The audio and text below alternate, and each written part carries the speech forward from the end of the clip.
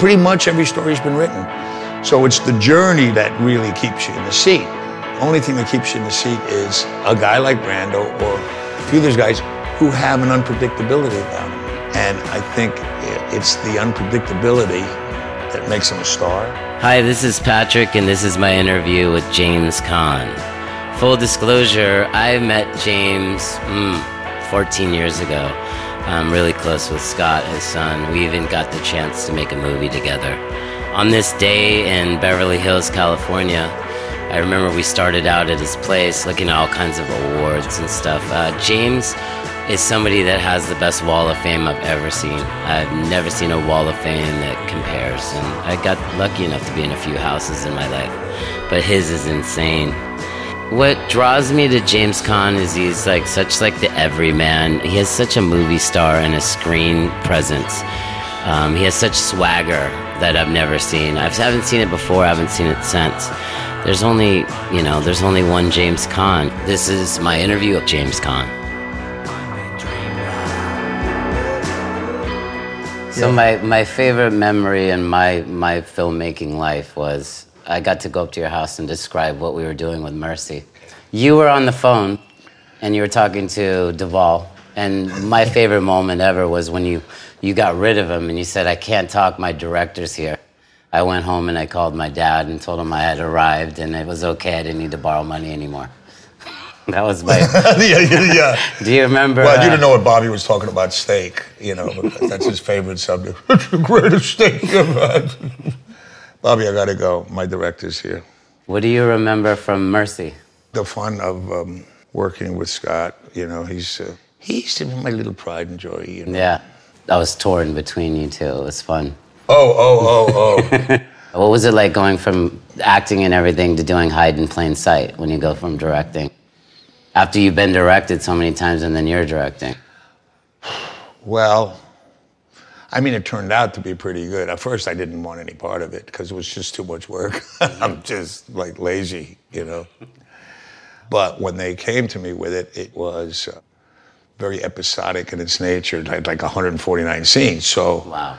I said, well, get Hal Ashby as somebody with style, because I don't want to do it unless the guy has style. If you shoot it conventionally, and they go master, close up. It looked like a ping pong match. You can't do that, They said, what do you mean? I said, well, for me, I'd shoot it in masters, because you're going from here to there, 30 seconds in this location, another minute in this location, And I wanted to shoot it like a semi-documentary. And they said, why don't you direct it?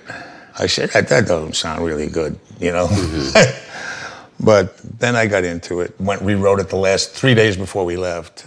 Locked my secretary in a room, stayed up for 3 days. I worked good under pressure. Just worked over the whole script. Yeah. And then it was great because I went to New York to cast it. I picked people that pretty much nobody knew. So as a documentary, they said who I said they were immediately. It wasn't like Al Pacino, you forget that it's Al Pacino in 15 minutes and then, but you got to, at first you go, oh, it's Al Pacino, it's Bobby Duvall. So, Jill Eikenberry was in it. My gift to America was Danny Aiello. I gave him a role in it. That's my great gift to America. The professional Italian, I got him. But I had a lot of good people, Joe Gravassi. Didn't you have a curious AD or an assistant or somebody that sat through a set? Blackie Malcolm. Blackie Malcolm. Yeah, who was, for those who don't know, was Francis Coppola's editor for years and years. Great guy. And I guess he came to say hi, maybe with Francis, kicking the ass from Francis or something. By the way, I want to go on record. There's nothing more boring than an actor talking about acting, ever. On television, on wherever it is. So now that I've said that, I'm going to talk a little about acting. And if you feel like shutting the thing off, shut it off. But Francis said, Jimmy, always match up. I said, good, Francis.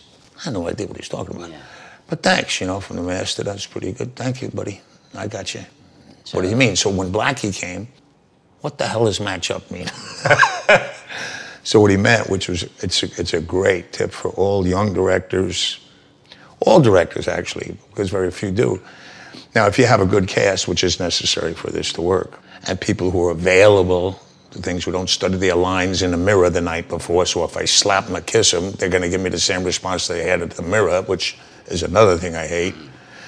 He said, let's say you're shooting a master of these two couples that come in for dinner at a restaurant. Okay, so you shoot your master, and they come in through the door and they take them to the maitre d', whatever, or yes, you have a reservation. Boom, and they leads them into this big restaurant to their table. Okay, the next shot you have a master of the table, or whatever from here, and then a closer master, right? And then you come in, you do a 2-shot of here.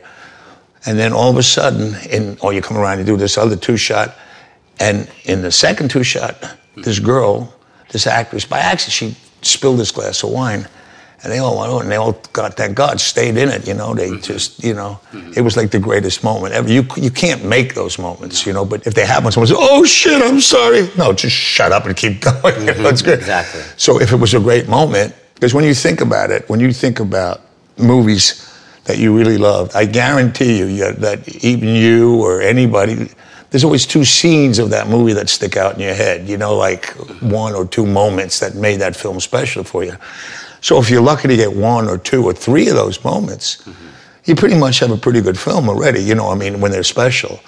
So what Frances meant was, when she spilled the wine and everybody does this thing and cleaning up and they apologize and there's a giggle and there's a thing or whatever, go back and match everything to that moment. So I go back and shoot the master of the table again, shoot the other close-up again, right? So that's what he meant about matching up to the best. Remember another thing Did you learn anything there? Yeah, I did. Would you pay me? Not yet. Okay. You told me unpredictability. You went on forever. That's the one thing you taught me when I was about to make a film. Well, I was it's true. terrified, and you said you want an unpredictability. They have it. He has it. Some people don't have it. Absolutely. That's the only thing that today. Look, the reality is when you look at the big stars of when acting became more of an art than it was. Then it was stars, which was great. I mean, I went to them all, and the characters and the words and the songs were everything. I mean, all the stories have been told, right? The Greeks told them, the Romans told them, the Greeks told them, Shakespeare told them. The good guy wins, the bad guy loses. The good guy gets the girl, the bad guy doesn't. This guy dies, good, I'm glad he died, whatever. So pretty much every story's been written. So it's the journey that really keeps you in the seat. I believe that the only thing that keeps you in the seat is a guy like Brando or a few of those guys who have an unpredictability about them. Do you know what I mean? Yes. And I think it's the unpredictability that makes him a star, because people don't get up and buy popcorn because they want to see how he's going to get from here to there, because it's not common. And he doesn't go out of his way to make it uncommon. It's just, he trusts his instinct and goes, and he's always available. I mean, a train could come through the room and he'd, did you see that? There was a train. You know what I mean? Yes. So it's I think it's the unpredictability is what I think I use that word with you. Yeah, that was helpful. And you told me the hark, I hear the cannon roar was one of my favorites. That's the guy that gets the part, yeah, and he rehearses it 5 ways to Sunday, yeah, and then he walks out on stage, and the cannons go off, and he goes, what the fuck was that? Yeah. The guy gives a Shakespearean role. It was amazing. You play this guy, hark, I hear the cannons roar. Yeah. Yeah, well, you get a lot of that. Your instinct is the best part of you. It's what makes me different than you or anybody else, and or any other actor. Like, you never think about it, but I remember thinking about it. I was a young guy, and I'm standing in line. There's 200 people going for a Broadway audition, right? So there's 200 guys waiting outside the theater, and they have like these sheets, here's the scene, they hand it out, but you're only up to 10 people that go, then they go, then you get the sheet, if you're 27th in line, So everybody gets up and stands in this theater that's black. You can't see anybody. Some heads out there. Who knows who they are? Producer, director, the girlfriend. I don't know who's out there. Right. And then they go, that's the guy. We want him, right? So, wow, I got the part. That's great, right? So now I'm an actor, so now I got to go work, right? So now I go work for 3 weeks. I come in for the first day of rehearsal. I go, who the fuck is that guy? That's not the guy we hired. You don't realize, why did they hire you? You did something on that stage that the other 300 guys didn't do. And I believe that, if I send an actor a script and it said, okay, You play the bad guy, that's number one. You know, right away they fall into the bad guy mold, whatever the hell that is. You can't say fuck you nicely, and you can't stab anybody in the eyeball in a nice way. It's written. So especially in movies where, unfortunately, I don't mean to disarm or make little of the writers because they allow you to do this, but words are very secondary. Film is all about behavior. It's not about words, right? I've never thought that way. Well, I them and that's what made Brando or whatever special. It's like I say, you cannot say fuck you nicely, okay? It's written. You have to say it. You are hired to say it. So I remember a couple of times, like this one director who I won't mention because I had a little struggle with him, but he apologized later. Or I beat him up, one of the two. No, I never hit anybody. Me, a couple times you on my hit shoot. because you got it. Yeah, you have to get hit. That's the only thing you listen to. Yeah. And the guy goes, Jimmy, can you talk faster? Wow. No, you can't. I go, excuse me? Can you talk faster? No, I don't think I can. Excuse me? I can talk like I have to take a piss, but I can't talk faster. What kind of direction is talking faster? Okay, can you be happy? No, I don't think so. So the point is, let's say I like the inference of, there's an old lady on top of the stairs. She's in a wheelchair. She's 90 years old. Poor old lady, you know. And me, John, the bad guy, right? I come in, and your line is, you poor old bitch, or, you know, I'm gonna kill you, right? And you push her down the stairs. This crippled old lady, you push her down a flight of stairs. Okay. Now, for example, obviously, you can't do it, you know, it has to be something that this character would do throughout, or the way he behaves. But let's say, for example, I chose to say, I love this old lady. I mean, she brought me up, she did this, I love her more than I love my mother, you know, whatever. And the doctor told me that in 10 minutes' time, she's gonna experience a pain that's unbelievable. It's like 10,000 times worse than any pain you've ever felt in your life, okay? And I love her. So now, those same words, I say the words, but now I say them like, you know, out of love, like, I can't let that happen to you, okay? My preparation, I go, you know, you poor old bitch, you know? I'm gonna kill you. I'm gonna put it downstairs. People go, holy shit, that was spooky, right? Right. Because I killed the fucking old lady. Excuse me, didn't mean to say lady. I killed her. So you cannot say fuck you nicely. That's an extreme example, but do you understand what I'm saying? So it's really all about behavior. Everything is being alive in here. You know, if something happened or something, if you don't feel alive in here, if you just find yourself uttering words, you know, and I was directing, I'd rather you just, you know, recite a poem or something. So that's part of unpredictability. Yeah. But most importantly, if I send a script to this actor and it says, look at the part of John, I don't care who you are. The first time you read it, every time you come to John, subconsciously you slow down, right? And you read that part. Then you flip the page and it says John, and you automatically slow down and you read. I guarantee that's the best you are going to be at that part, because there's no thought, it's your instinct that's taking over. I mean, you can obviously improve on that instinctive feeling, but not all the time. But I would say a great portion of the time, that's probably as good as you're ever going to be. The first look, first glance. The first, yeah, because that's, again, what makes me different from you, and I haven't put all of that Hamlet shit in my head, you know. Hamlet shit, I made that up. Having done all the roles, and what excites you now? What would excite you? What would excite me? Yeah, what's exciting? Same thing that used to excite me.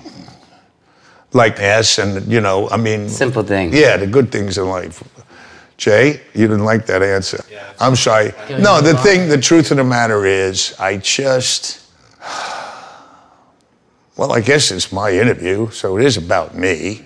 I was really, really lucky and fortunate, and it's a luxury, because in the 70s, man, I mean, I worked with the best actors, the best directors, the best cinematographers, the best of everything. You know, not all together all the time. There was no but I had that opportunity. Cameras. No, but I'm saying, you know, there were actors. There were, you know, they weren't guys like from a surfboard who would look good and And I had the opportunity to pick material.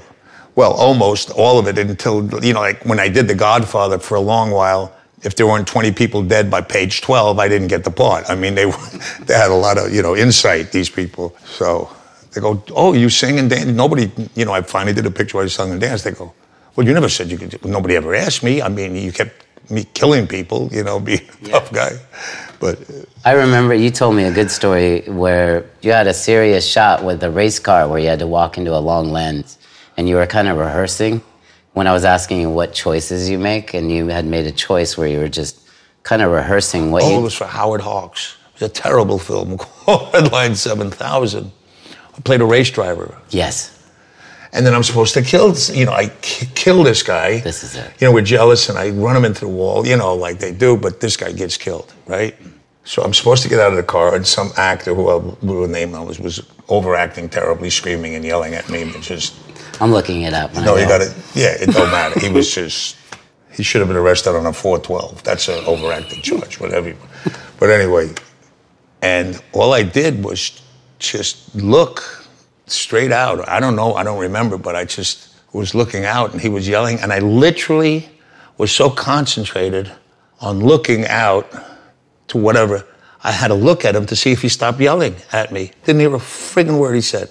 And when I looked at him, and he stopped, I just walked away. So Howard Hawks said, Jimmy, what was that?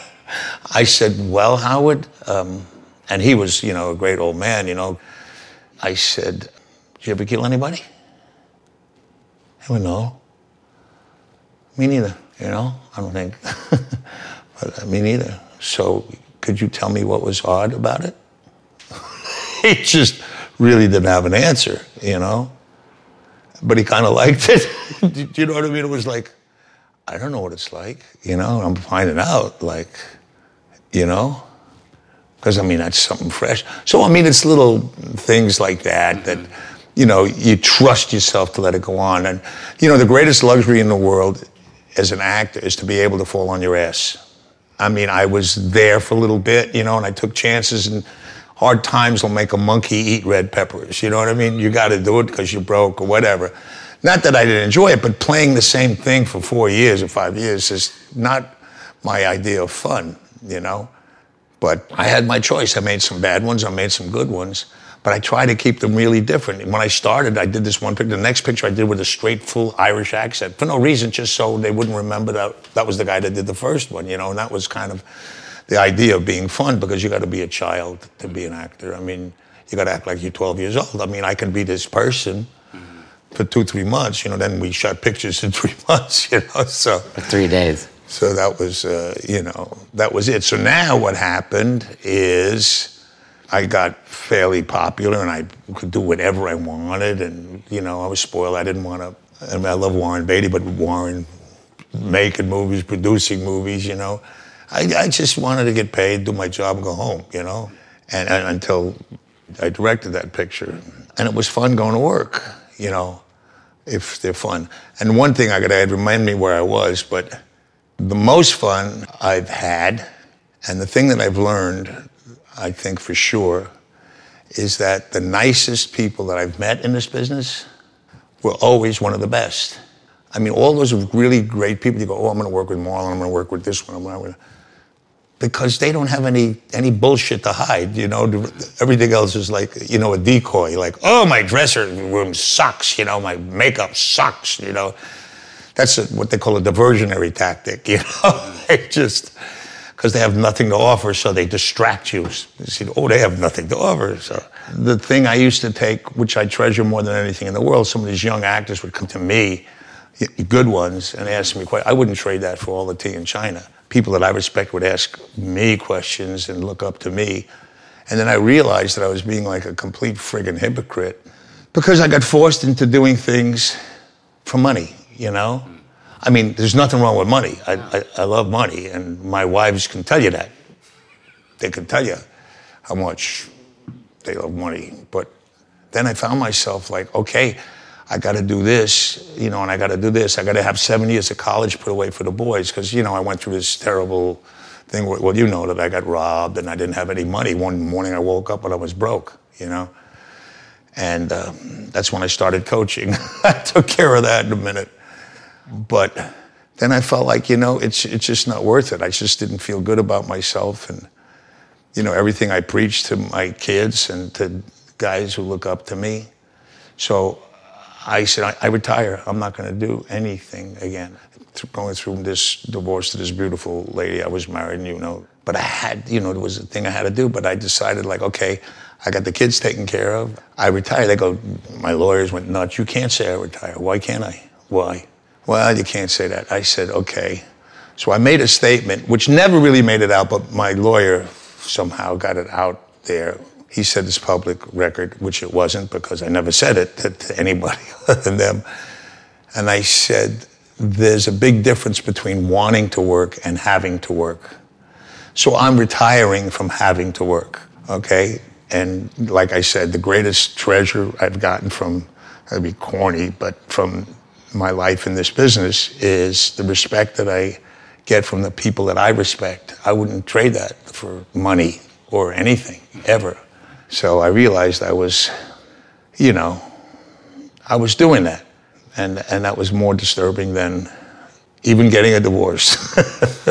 That's possible. Yeah, no, but, it's nice to, have integrity, but sometimes you can't afford to have let me know when I get Because that I remember part. Scott came to me once when he needed money, so Scott goes, Dad, he needed money, and he had these 3 pictures. One was worse than the other, right? What do? I said, son, you gonna listen to me if I tell you? He goes, yeah, of course. Take the very, very worst one. Do that one. What are you talking about? Well, if the other one's so-so and the third one's got a chance to be, if you pick the worst one, it's never going to get seen. You understand?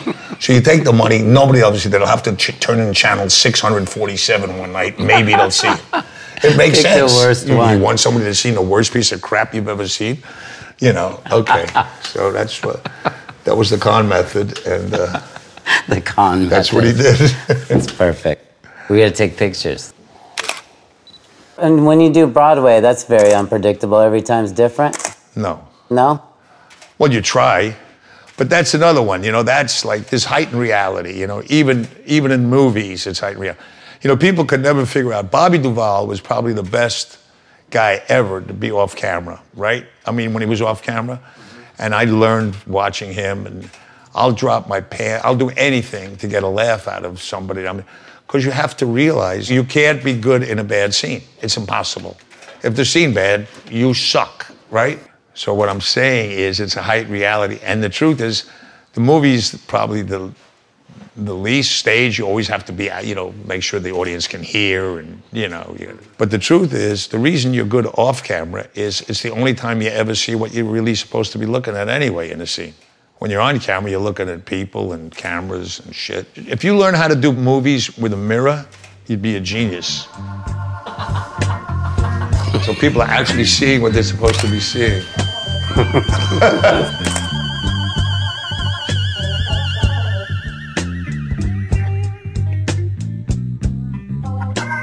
So how do you go from the Bronx to Hollywood?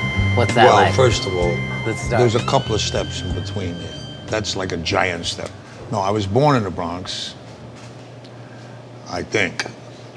I don't remember that far back, but my mother, I had to believe it. Though I was born in the Royal Hospital.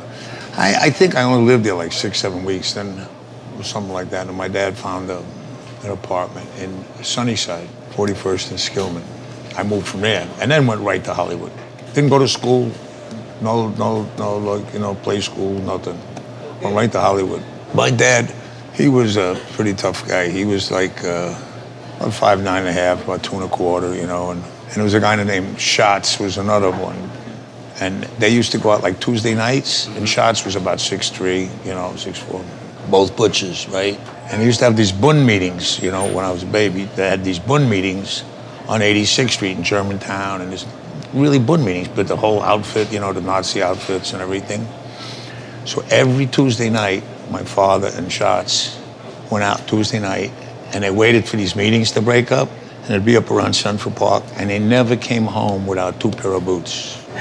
From the uniform. I had a fire escape full of boots, man. When I was a little baby, I didn't know, but 2 pair of boots, that was the quota each. So, yeah. It's not much of a story, but it's interesting, It's don't a great you think? story. Yeah. Those things didn't happen. So I jumped ahead. Sure did. Went to Hollywood. From New York Because there was to nothing this else town. to do. Yeah. No, I mean, I went to school and did all of that. Went to Michigan State for a year when I was 16, not because I was bright, because my school wanted me out. They wanted me out of there. I transferred to Hofstra, and there was nothing that really held my interest. And I saw the meat market looming, bigger and bigger, because I used to go to work with my dad. Loved meat, which was just lots of fun, So I don't know, one day I walked into the neighborhood playhouse on 54th Street, and I don't know, I guess it's a little fateful because I walked in, school was about to start in 10 days. So I came in, I said, what can I do for, I said, well, I want to interview to get in, They go, yeah, but this is for next year, right? I go, no, this year. What do you mean? They said, well, you don't understand. They only take 30 guys and 30 women in the country.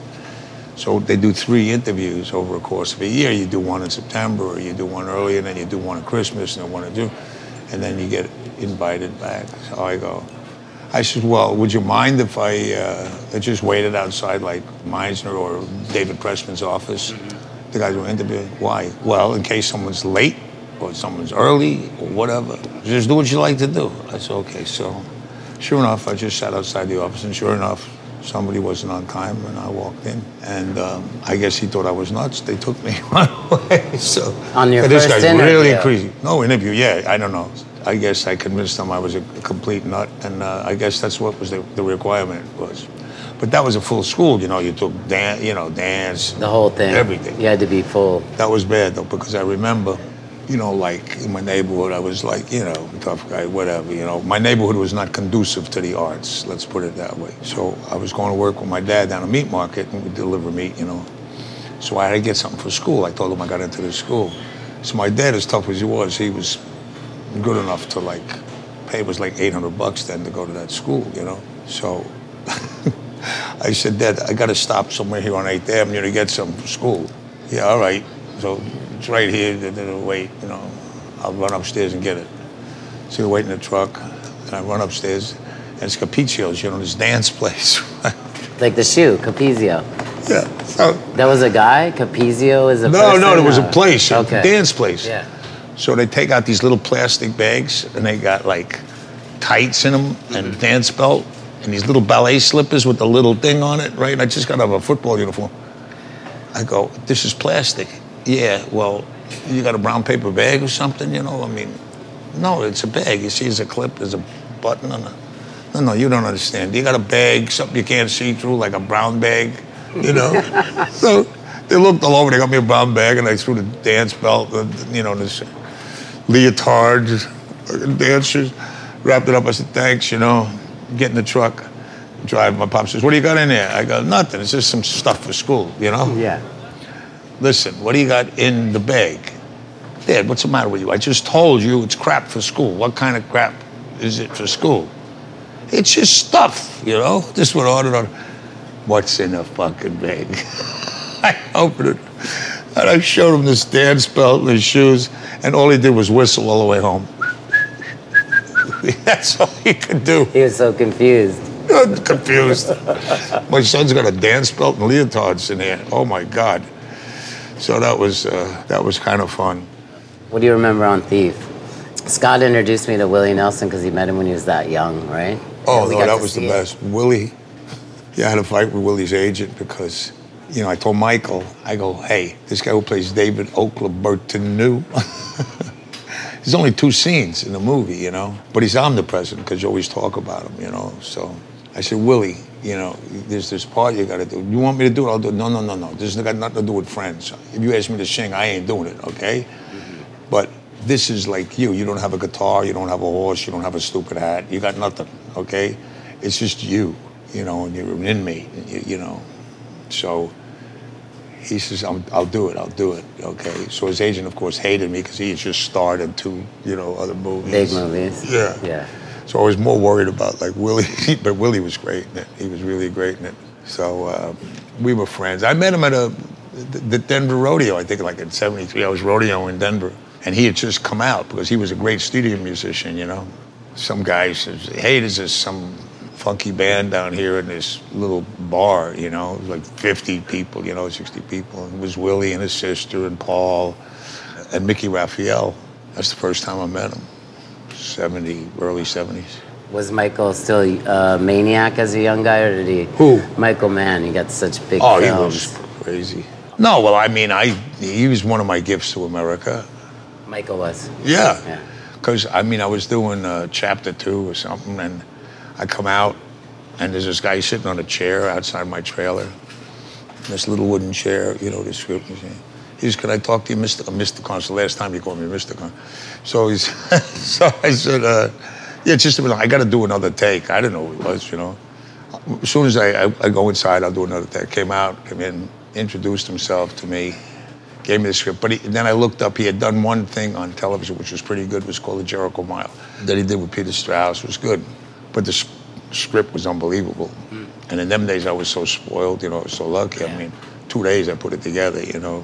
They got Jerry Bruckheimer, you know, to produce. And my brother co-produced. He was the producer, yeah. Co-producer. Did he produce? Yeah, he produced. Yeah. He showed up at one meeting, went to sleep in 6 months. Fell asleep. Ronnie. Yeah. Amazing. He was amazing. And stole my car from the show, did everything. He was great. There was a film you were going to do with John Cassavetes, and then he passed. passed. That was great. What was that film? I was in Florida. It's a script that John had written. I didn't know that John was sick. And I was in Miami, and I got a call from him. He said, "Jimmy, yeah." He says, "I got this great script. I want you and Gene Hackman to do it. You know, and I'm going to direct it." I said, "Oh, great. I don't even have to read it. I love it, you know." So he goes, "No, it was a great story. It was about these 2 guys that want to commit suicide. One wanted to commit suicide. The other was, like, sick of his life, wanted to commit suicide. But I said, it's so boring to commit suicide. Like, let's just screw and do dope and do all that stuff until we die. Just keep doing drugs and girls and..." I mean, that was the premise of the whole. So these 2 guys, they go and they get some motel up in bumfuck Idaho, wherever the hell it is. They go up there, and they start bringing in the girls or hookers. So the whole premise is that one guy, he's having so much fun, he don't want to die. He doesn't. And the other guy's, you know, saying, you know, "Hey, you know, we came here for a reason. I don't care. This is too much fun." I mean, so that's pretty much was the premise. So he says, "Listen, when you're coming back," I told him, he says, "Oh, by the way," he says, "look, when you see me, don't get shocked or anything." I go, "What are you talking about?" He says, "Well, I'm a little fat." And "What are you talking about, John?" He says, "Well, I got cirrhosis." "What? What does that mean?" You know, you didn't know what to say. "What does it mean?" He goes, "It means I'm going to die." I swear to God. "Oh, what the hell?" I mean, like, just like that. That's what it means. So come on home. Hurry up. We obviously never did. It was a great script. That's sad. Yeah. What else you got on that little sheet over there, boy? Find out. How about? Yeah, I got one. Oh, you do? There's a brown dune buggy, and it involves an actor driving around with a turban on his head. Marlon. Who would that be? Marlon was great. Marlon, I don't know, for whatever reason, I used to make him, I'd call him hello, and he'd start laughing, or he'd call me in the middle of the night. But they asked me to do Superman. Do you know that? As his thing, or as part? No. This was in the Salkind Brothers had it. Okay. And it was originally written by Mario Puzo, when it was all tongue-in-cheek. It was hysterical. You know, then Richard got it, and they made a regular, a real picture out of it. Oh, it was great.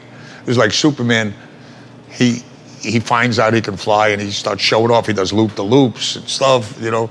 And there was one scene that typifies pretty much the way the whole script was written. It's like she's madly in love with Superman, right? So at the Globe, where the paper is, right, was physically set up for the camera that in order to get to Clark Kent's office, you had to walk through Lois Lane's office, right? There was no other way. You had to go through that, was the secretary, her office, then the secretary, and his office. So there's no other way, and then a window. So he's walking around Superman one day, and he's all pissed off because he's Clark Kent, because he's pissed off at Superman, which is, of course, him. You know, and he just wants it. So finally he goes, "Screw it." And he rips off his shirt and jacket and everything. You know, she saw him go in. And he's got his Superman outfit. He goes, "Lois, come in here." Right? So Lois walks in, and she looks at him, and she goes, "That's sweet, Clark, but, you know." She walks out. And he just looks in the mirror and he goes, "Maybe in a little tuck over here," you know, like he's. So the whole thing was written like that. So Brando called me one night and he goes, "Hey, Jimmy, come on, you gonna do this picture with me?" I go, Nah. I can't do it, no. First of all, the change, he goes, what do you mean, what? Is it money? No, they offered me like stupid money. It was great. I says, you know they're going to make 2 pictures out of it. He says, yeah, but come on. I said, you're going to be there 3 weeks, but come on. Well, I need some laughs, man. I got to have some laughs. So I says, nah. He says, come on, I'm doing it. I says, yeah, but you're not wearing a suit. And he went, hung up. I didn't hear from him again. So, yeah, and I picked him up one day, and I got a dune buggy. I had this, like, tan dune buggy, a brown dune buggy with just a roll bar, a 2-seater, you know? Yeah. Those are So awesome. he had just done this documentary about the Indians, you know, someone in India. There was a guy on Harrod Street right behind Doheny. And I guess one of these chiefs lived there or something. He wanted to go by and either pick up the thing or drop it off. So he said, come up, you know, pick me up over there and we'll go. I said, okay. So I took the dune buggy and I take it up to the house. He said, you want to go? I said, yeah, come on, let's go. And he looks and he says, what are you kidding me? What is? I said, it's a car. It's got 4 wheels. What do you mean, what is it? Get in the friggin' thing. Come on, Jimmy, get in the car. So he gets in the car, right? Yeah. And we drive down Summit. We're going all the way to the back way. We cut down the bottom. And we hit Sunset, and he takes his jacket off and he wraps it around his head. It's just like Marlon Brando, you're riding in a dune buggy. That was pretty fun. Do you have a favorite movie, Jimmy? Yeah, well, as an actor, Uh-huh. Thief I liked a lot. The character was pretty interesting. I mean, there was a few I had a good time on. It's a wrap. Thank you. Thank you.